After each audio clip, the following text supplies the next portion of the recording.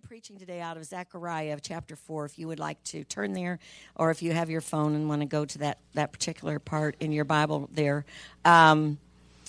Several years ago, in 1998, this word of this scripture was very important to my husband and I. And at that time, it was a Saturday again. It was a Saturday afternoon. And actually, it was late morning. And he woke up and long story short, he needed stents in his heart. And so we had to get the ambulance. Of course, he walked out. He wouldn't get on the stretcher. But he did go to the hospital. They took care of those stents. But when he was laying in the hospital that Saturday night, a lady from our church who helped us when we first started the church came and gave him a word. And it's out of this particular context of Scripture. Now, when I prepared this message, I certainly did not know we were going to be in the hospital again this time. But God does know. Everybody say, God does know. And so this was a very encouraging word to me once I saw what we were facing again yesterday. But it says in the Word of God, and the message today is talk grace. Everybody say, talk grace. And it says, this is the word of the Lord to Zerubbabel. And Zerubbabel was the man that was in the process of building the temple. There was a stoppage due to the government, and the king issued an edict. They couldn't continue building. But this word by Zechariah, the prophet, to Zerubbabel in the first 4 or 5 chapters is that he is going to finish this work of building the temple. So through different visions, the Spirit of the Lord spoke to him and said, this is the word of the Lord to Zerubbabel, not by might, not by power, but by my Spirit, says the Lord of hosts. Would you say that with me? Not by might, not by power, but by my Spirit, says the Lord of hosts. And he goes on and says, who are you? This is the angel speaking. Who are you, O great mountain? Before Zerubbabel, you will become a plain. Now, if you remember in Mark 11:24, we've talked about that scripture many times. It says, as a believer, first it says, I guess it's 23, but in 22 it says, have faith in God. And then it says, and speak to the mountain, and it will be cast into the sea. If you believe. Everybody say, if you believe. And so this is something similar. How many of you know that if you spoke to a mountain in the natural, your voice would not carry the power to move it into the sea? What it's talking about is if you run into things that really exalt themselves against the truth of the Word of God, that say to you, this isn't possible, that this cannot be done. Circumstances sometimes do that. How many of you have ever faced those? Then what that says in Mark 11:23 is you can speak to that situation and it will have to move out of your way. That's exactly what the Spirit of God was saying. Zerubbabel, this mountain, this great mountain, this obstacle that you're facing of building this temple, it is going to become nothing. This obstacle is going to be gone. How many of you would like to have all your obstacles gone? Let me see your hands. Father, right now I pray for all these people. Keep your hands up. In Jesus' name, Lord, we thank you that these obstacles, these things that exalt themselves against the truth of the Word of God, against your grace, your ability, they are stopped in the name of Jesus. And we say to those mountains, be gone in Jesus' name. Be gone in Jesus' name. We cast you into the sea in Jesus' name. Now, it's very important once you do it, you don't talk about it anymore. Everybody say, talk grace. How many of you ever heard somebody say they're just talking smack? I heard that sometime from a teenager. I don't know. I guess it means nonsense or, dumb stuff or something. I don't know. But then it goes on. It says, and he, Zerubbabel, shall bring forth the capstone with shouts. Everybody say shouts. Say shouts of grace to it. Now, what they're talking about there is the hanging of the temple doors. And when those temple doors are finally hung and that building is built, that temple is built, that there's going to be great shoutings, but it's not going to be about what Zerubbabel did. It's going to be shoutings called grace. Everybody say grace. Now, grace is about what God does, not what we do. But we have a part to play. Zerubbabel had a part to play. Then it goes on and says, moreover, the word of the Lord came to me, saying, the hands of Zerubbabel have laid the foundation of this temple. His hands shall also finish it. Then you will know that the Lord of hosts has sent me to you. On that night in the hospital, when my husband had that opportunity with his heart, I had not prepared to preach that day. At that time in this church, I was the keyboard player. I led the worship from the keyboard, and Corey at that time was not playing. Dan was here. I think Corey was here, but he was at Purdue. So it was just my husband and I who would do the services as far as leading up here.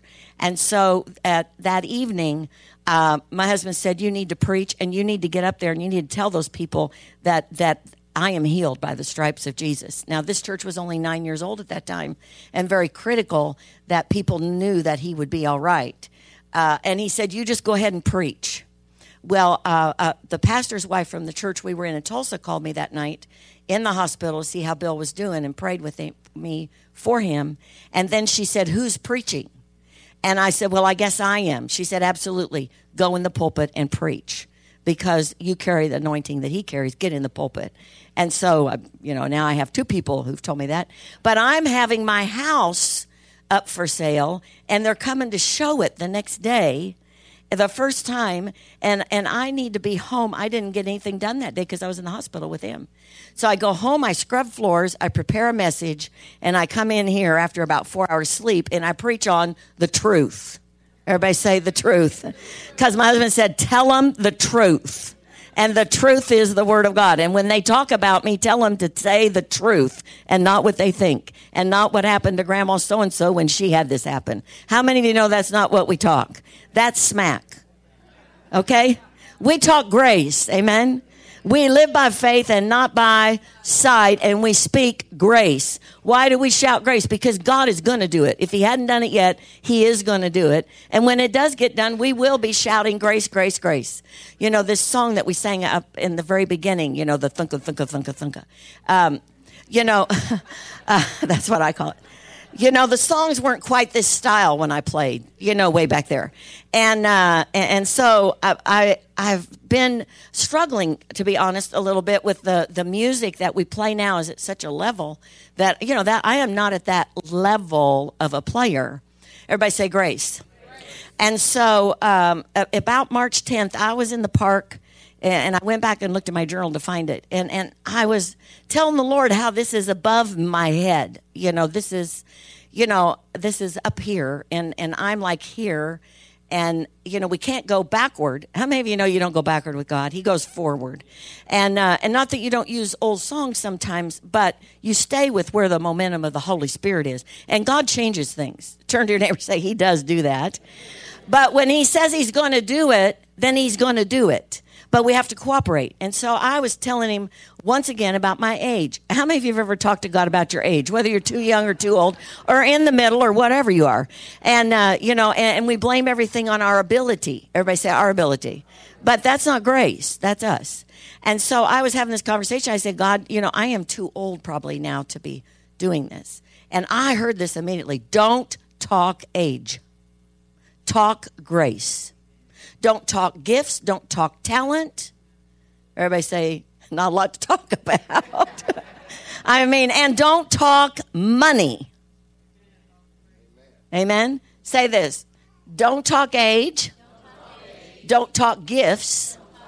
Don't talk talents. Don't talk money. Talk grace. And immediately he reminded me of this scripture to talk grace.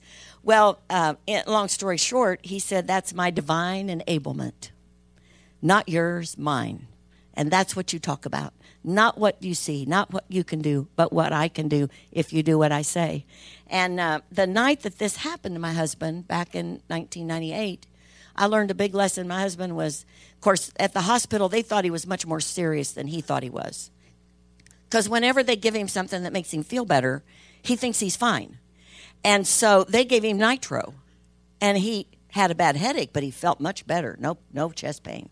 So he told the doctor, I think I could leave now, and then whatever you want to do, I'll come back next week, because I was going to have a treadmill next week anyway. And she said, Mr. Mickler, you cannot leave the hospital. You can't even get up to go to the bathroom. He said, what? And she said, no, you're going to be here, and you're going to be on bed rest till we can take you to Indianapolis and fix your heart. And so I left. Well, a lady that was here in our church at that time, Diane Hughes, she snuck in to see him. Now, she knew nobody was supposed to, but she snuck in.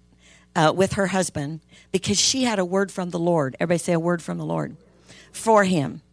And she snuck in and told him this word.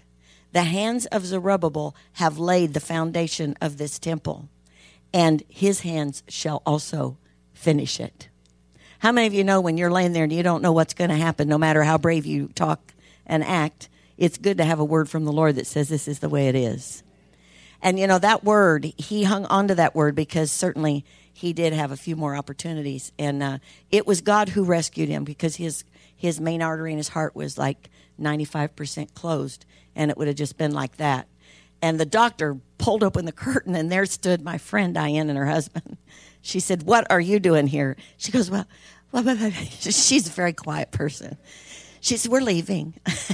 and she said to my husband, "Mr. Mickler, denial is not just a river in Egypt."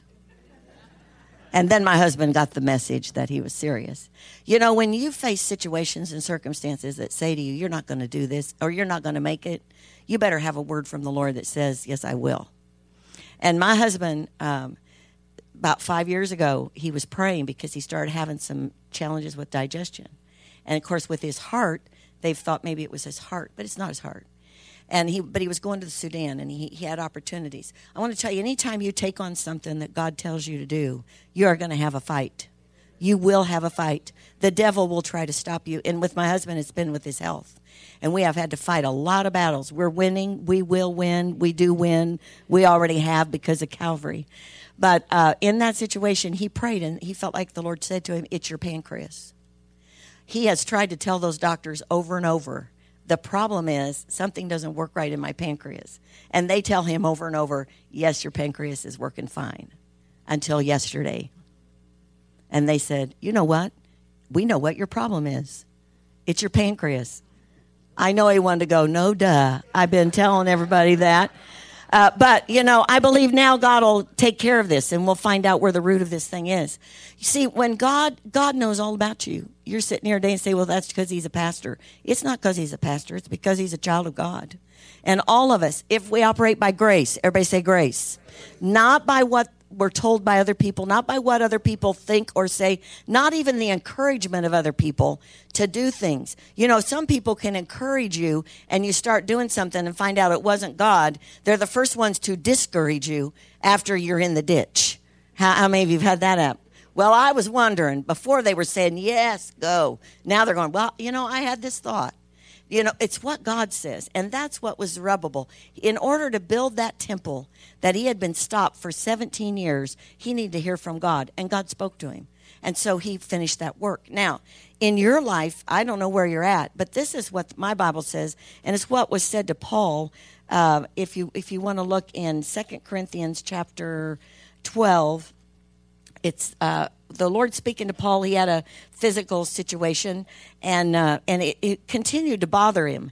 And it says in verse 8, concerning this thing, I pleaded with the Lord 3 times that it might depart from me. And the Lord said, my grace is sufficient for you, for my strength is made perfect in your weakness. Not just in that infirmity he had, but in a lot of ways, oftentimes when God gives us an assignment and things to do, we run into obstacles. And that's when we want God to take it away, don't we? It's like, could you just get this over with? I mean, how many times do we have to do this? And I've heard God say to me, till you get it. Everybody say, till we get it. Sometimes we just seems like we're just going against that thing again and again. But when we get it, when we get whatever it is that God is wanting to do in that situation, we will be free of it because God will give us the victory over it and we'll begin to walk forward again. And so Paul, he said that God told him, my strength is made perfect in your weakness. In other words, he gets all the glory. But it's grace. Everybody say it's grace. It's his grace that takes us through. And I've been reading through the Bible, and I'm just into today Joshua. How many of you know the book of Joshua is a great book? Because it's a book of victories. They finally get into the promised land. But all those books before that, those first 5 books, the Israelites don't have the best success. And even in Deuteronomy, Moses is speaking to them about the second generation, because the first generation didn't even make it into the promised land. And so as I've looked at that, I noticed two things that God said to Moses and he said to Joshua. And you can look in Exodus 3 and you'll find the scripture. It's God said to Moses when he encountered him with that burning bush, he said, take off your sandals. This is holy ground. Everybody say holy ground. Holy ground. Well, in the first book of Joshua, he says that to Joshua. Remove your shoes. This is holy ground. Everybody say holy ground. What does that mean, holy ground? That means that the presence of the Lord is there. Do you remember there was an old song? Some of you are way too young to remember, but there was a song that used to be, this is holy ground. We're standing on holy ground. And I know that there's the presence. There are angels all around, yeah. Oh, I love that song. But when you hear that, how many of you remember in the day when you would hear that, how you just feel the presence of God start to fill the room? See, where the presence of the Lord is, there's liberty. There's freedom. There is grace. Everybody say grace. There is grace to complete whatever it is that we have need of. So what he was basically saying to both of them was, you need to know that you're standing on holy ground. In other words, you're standing in me. You're standing in who I am, not who you are. And he even said to both of them, I will be with you. That was his commission to them, not you'll be able to do this, and you'll be able to do this, and this is who you are. It was just simply, I will be with you to Moses, and the same word was given to Joshua. And I say that to you today. God is with you. How many of you in here know Jesus? Then the Bible says that you are born again, and that the Spirit of grace, everybody say the Spirit of grace, abides in you. In Zechariah, the same prophet as I've just been talking about, he said that when the Messiah comes, I will pour out my Spirit of grace. That was a long time before it happened. But the Spirit of grace is the Holy Spirit that lives in us and abides in us to do what we're called to do. I was thinking, and I was going to tell my husband when I go to the hospital today, we were very honored and blessed growing up in the things of the Lord. And this was in the 80s. To be on staff in a church in Oklahoma with a man named Billy Joe Doherty, his wife Sharon. They were very young. They started pastoring when they were 26. And by the time we got there, they had been youth pastors, traveled on the road, and then they had started this church. And they were probably in their early 30s then. And this man was a mentor for us. We were older. My husband was in his 40s. He was just 40. And I was a little bit younger. I was 36, I think. And so we went on staff in this church. And I and my husband we both got to see a man who operated with grace. Everybody say grace. Everything was huge that he said we would do. I don't mean like we're going to believe for $200. I mean, one time we were believing for $3.1 million in 7 months. And the way he got it was the Lord told him, give away all your building fund. Well, that's what we're trying to do is build. Give away all the building fund at $100,000 a month. We had $700,000 toward a building. He gave it all away. And in 7 months, our budget for that church was something like $2 million, 1.5 million, I don't know, but we ended up with $3.2 million above the budget in 7 months. Everybody say 7 months. Now that's grace. That's grace. He felt like we needed more room, and we didn't have more room. And so he began to pray this one time, and a man who traveled all over in Africa, T.L. Osborne and his wife Daisy, they were missionaries over there. They had a huge building right on the interstate in Tulsa, 44, the main entrance, or the main interstate through there. And it sat right there. Everybody could see it. And he called Pastor Billy Joe and said, you know, Billy Joe, I know you're doing a great work, and Daisy and I, we think we just want to have our offices here now. We don't need this big building, and we'd just like to give it to you, and all you got to do is put a roof on it. Everybody say grace. I mean, this was, and you know what happened? The state ended up, or the government, actually the federal government, ended up wanting to widen the interstate. They owned it debt-free, and they came in and paid him buku money to tear it down. eventually. The first building we had, we owed $3.5 million on, and they couldn't service the debt. Billy Joe went to the bank. They wouldn't give him any relief. Sam Walton came and bought the building and tore it down. And we were totally out of debt. Everybody say grace. See, God is great. He is big. You know, I love that song we start out with, and it was a little hard because it goes da da da da da da da da da da da da da da da da da da da. Da, da, da, da, da, and you got to do it with everybody else. I can't come in afterward. Da, da, da, da, da, you know. And so I was tempted to say to Brad, "You play it." And but I love when he plays that trumpet. How many of you love that trumpet sound? I love that.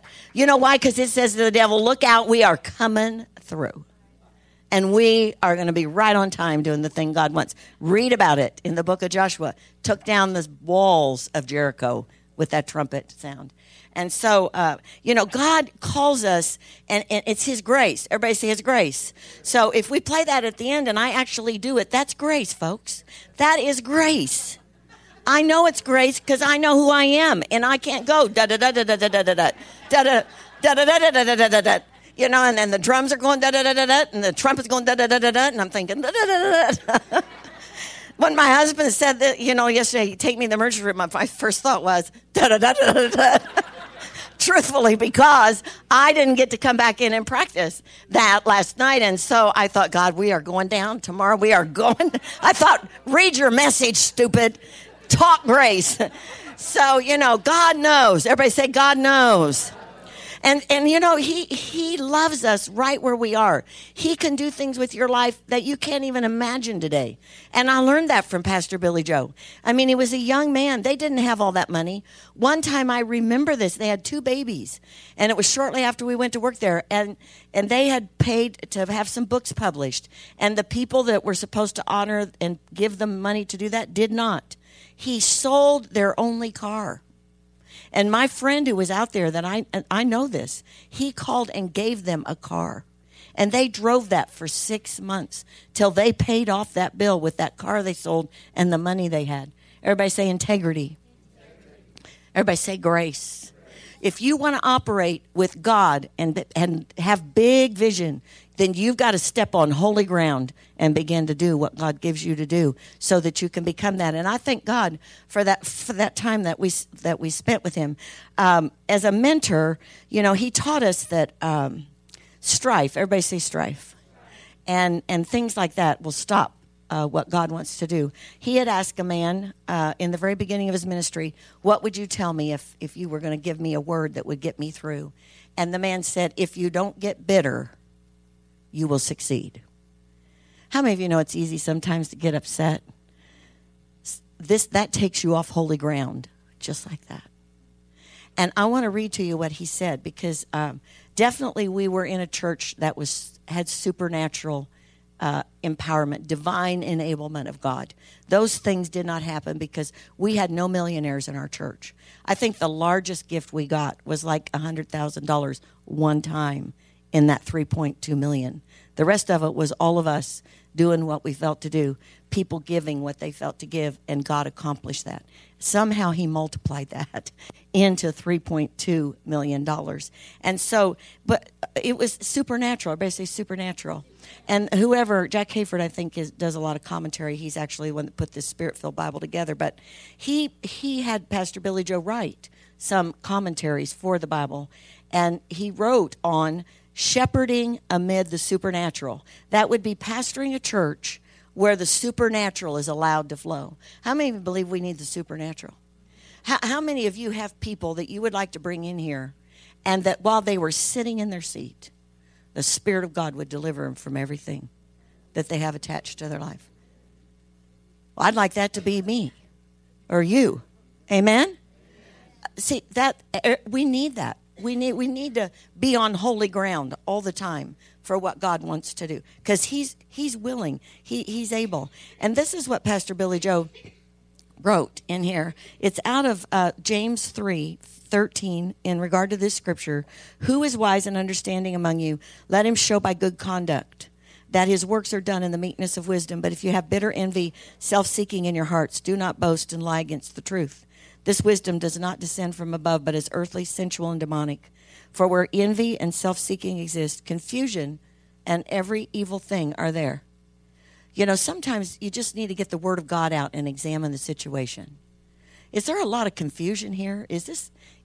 What is going on? Well, it could be envy, self-seeking, jealousy, strife. How many of you know the Word of God, it rightly divides truth for the situation?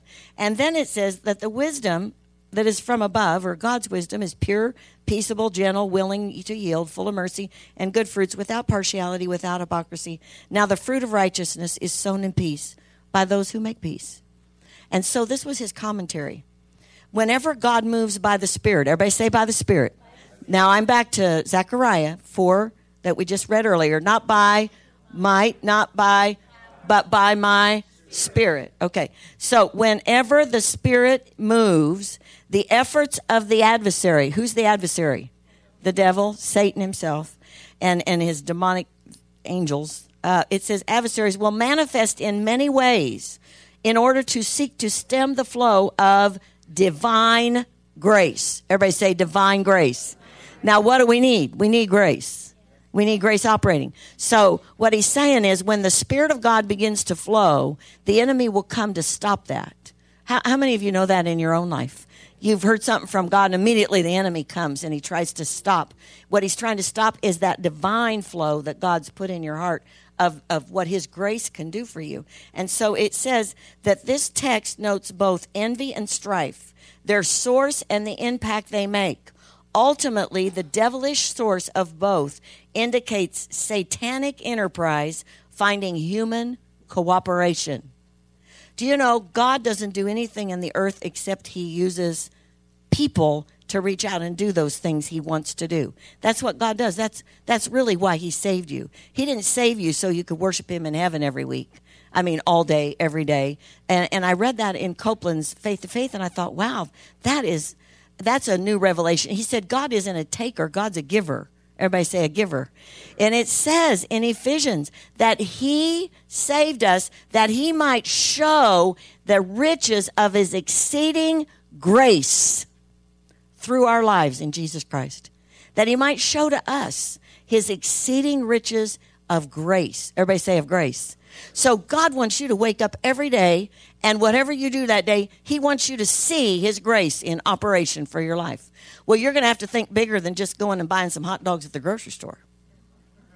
I mean, you got to start thinking bigger than that. You got to start thinking, you know, when I go in this room where there's all this strife, I'm going to walk in and there's going to be peace. Because here comes the wisdom of God. Here comes the peace of God. Why? Because you're the righteousness of God in Christ Jesus. That's what the word says. And he says here, pure workings of the Spirit can quickly be soured if jealousy or anger is given place. Confusion, disorder, commotion, instability will infect the life of the congregation, a team of workers, or an individual unless prayerful monitoring resists these evil seeds being sown. That's what happened in Zechariah. Zerubbabel started building that temple, and all hell broke loose against him. Why? Because God said. Everybody say because God said. And what happened? Grace was stopped. And then God had to come back again and say, Zerubbabel, you will build that building. How many of you know when you hear from God, gives you courage to step out in what you're supposed to do? And you may be here today, and you may say, you know, I started out good. But, you know, when I spoke to the mountain spoke at me. That's what mountains do. They do talk. The devil does have a voice, and he does come to steal, kill, and destroy. He does come to take people out. And I say to you today, I found it in Scripture this week, and I rejoiced in the park when I was studying. You know, the children of Israel, they gave God a real run for his money. How many of you know? They did some crazy stuff. I mean, they'd see God do miracles, and then the next thing they'd be crying about, they couldn't eat leeks and onions. And they wanted to go back to Egypt so they could eat leeks and onions. I don't even know what that's, green stuff and onions. And they cried about it. And here's a God who's so big in grace. And we say, that is really something. Well, think how many times we've cried about something and we've seen God do something miraculous. Everybody say holy ground. We need to stay put because God wants to do big things in our lives, great things in our lives. And I say to you today in this place, I just feel to pray for you that God has big things for all of you. But if there are situations in your life based on what I just read, strife, selfishness, envy, God doesn't operate in that arena. There's no grace. Everybody say no grace. There's no grace. And when he told Moses, here it is in Deuteronomy 28, this is the way it is. If you love the Lord and you serve him and you obey him, all these blessings will come upon you. If you don't, everybody say if you don't, they won't. Curses instead. But then in God's mercy, everybody say God's mercy. He says about 2 chapters later, God tells Moses, well, listen, though, if they really mess up that bad, but if they just come back to me, if they'll just come back to me, I'll fix it all. And I'll restore, everybody say restore, everything back to them and get them back on track. Isn't that a good word? That's what Calvary did. That's why Jesus died. That's why there's Easter. So that we can be restored, redeemed, bought back from the hand of the enemy. But once we get there, you don't want to live in a cemetery. How many of you would like to live over at the cemetery over on 52? That's where the walking dead are. When I was preparing this message, the Lord said to me, the walking dead. So I called somebody who watches those kind of shows. And I said, tell me about the walking dead. I said, is that those zombie things? And they said, yeah, it's gory, Mom. You don't want to. Oh, now I've told you who it was. Use the first service. Got me covered, do you please? It was my son, Matthew, not Pastor John. Although he might watch it too. I don't know. My kids watch some of those things. I don't like scary stuff. I have to pray so hard in those scary things that nothing happens. And my husband always says to me, it's over. They've already filmed it. I said, I don't care. I just have to pray for these people because they're about to get killed. And so, but anyway, it's awful. It's awful. My son said, don't watch it, Mother. You won't be able to do it. I said, I'm not calling to watch it. I want you to tell me, and I'll tell the people, and then it'll be over. And he said, well, zombies, Mom, they like a virus got started. And it got on everybody, and they bit each other. And when they bite you and chase you, and then they make you have the virus. And then everybody gets the virus. I don't know, this may not be exactly it, but this is the way I interpreted what he said. Once you get the virus, the only way to help you is to shoot you dead, but you have to shoot them in the head. Or stab them in the head.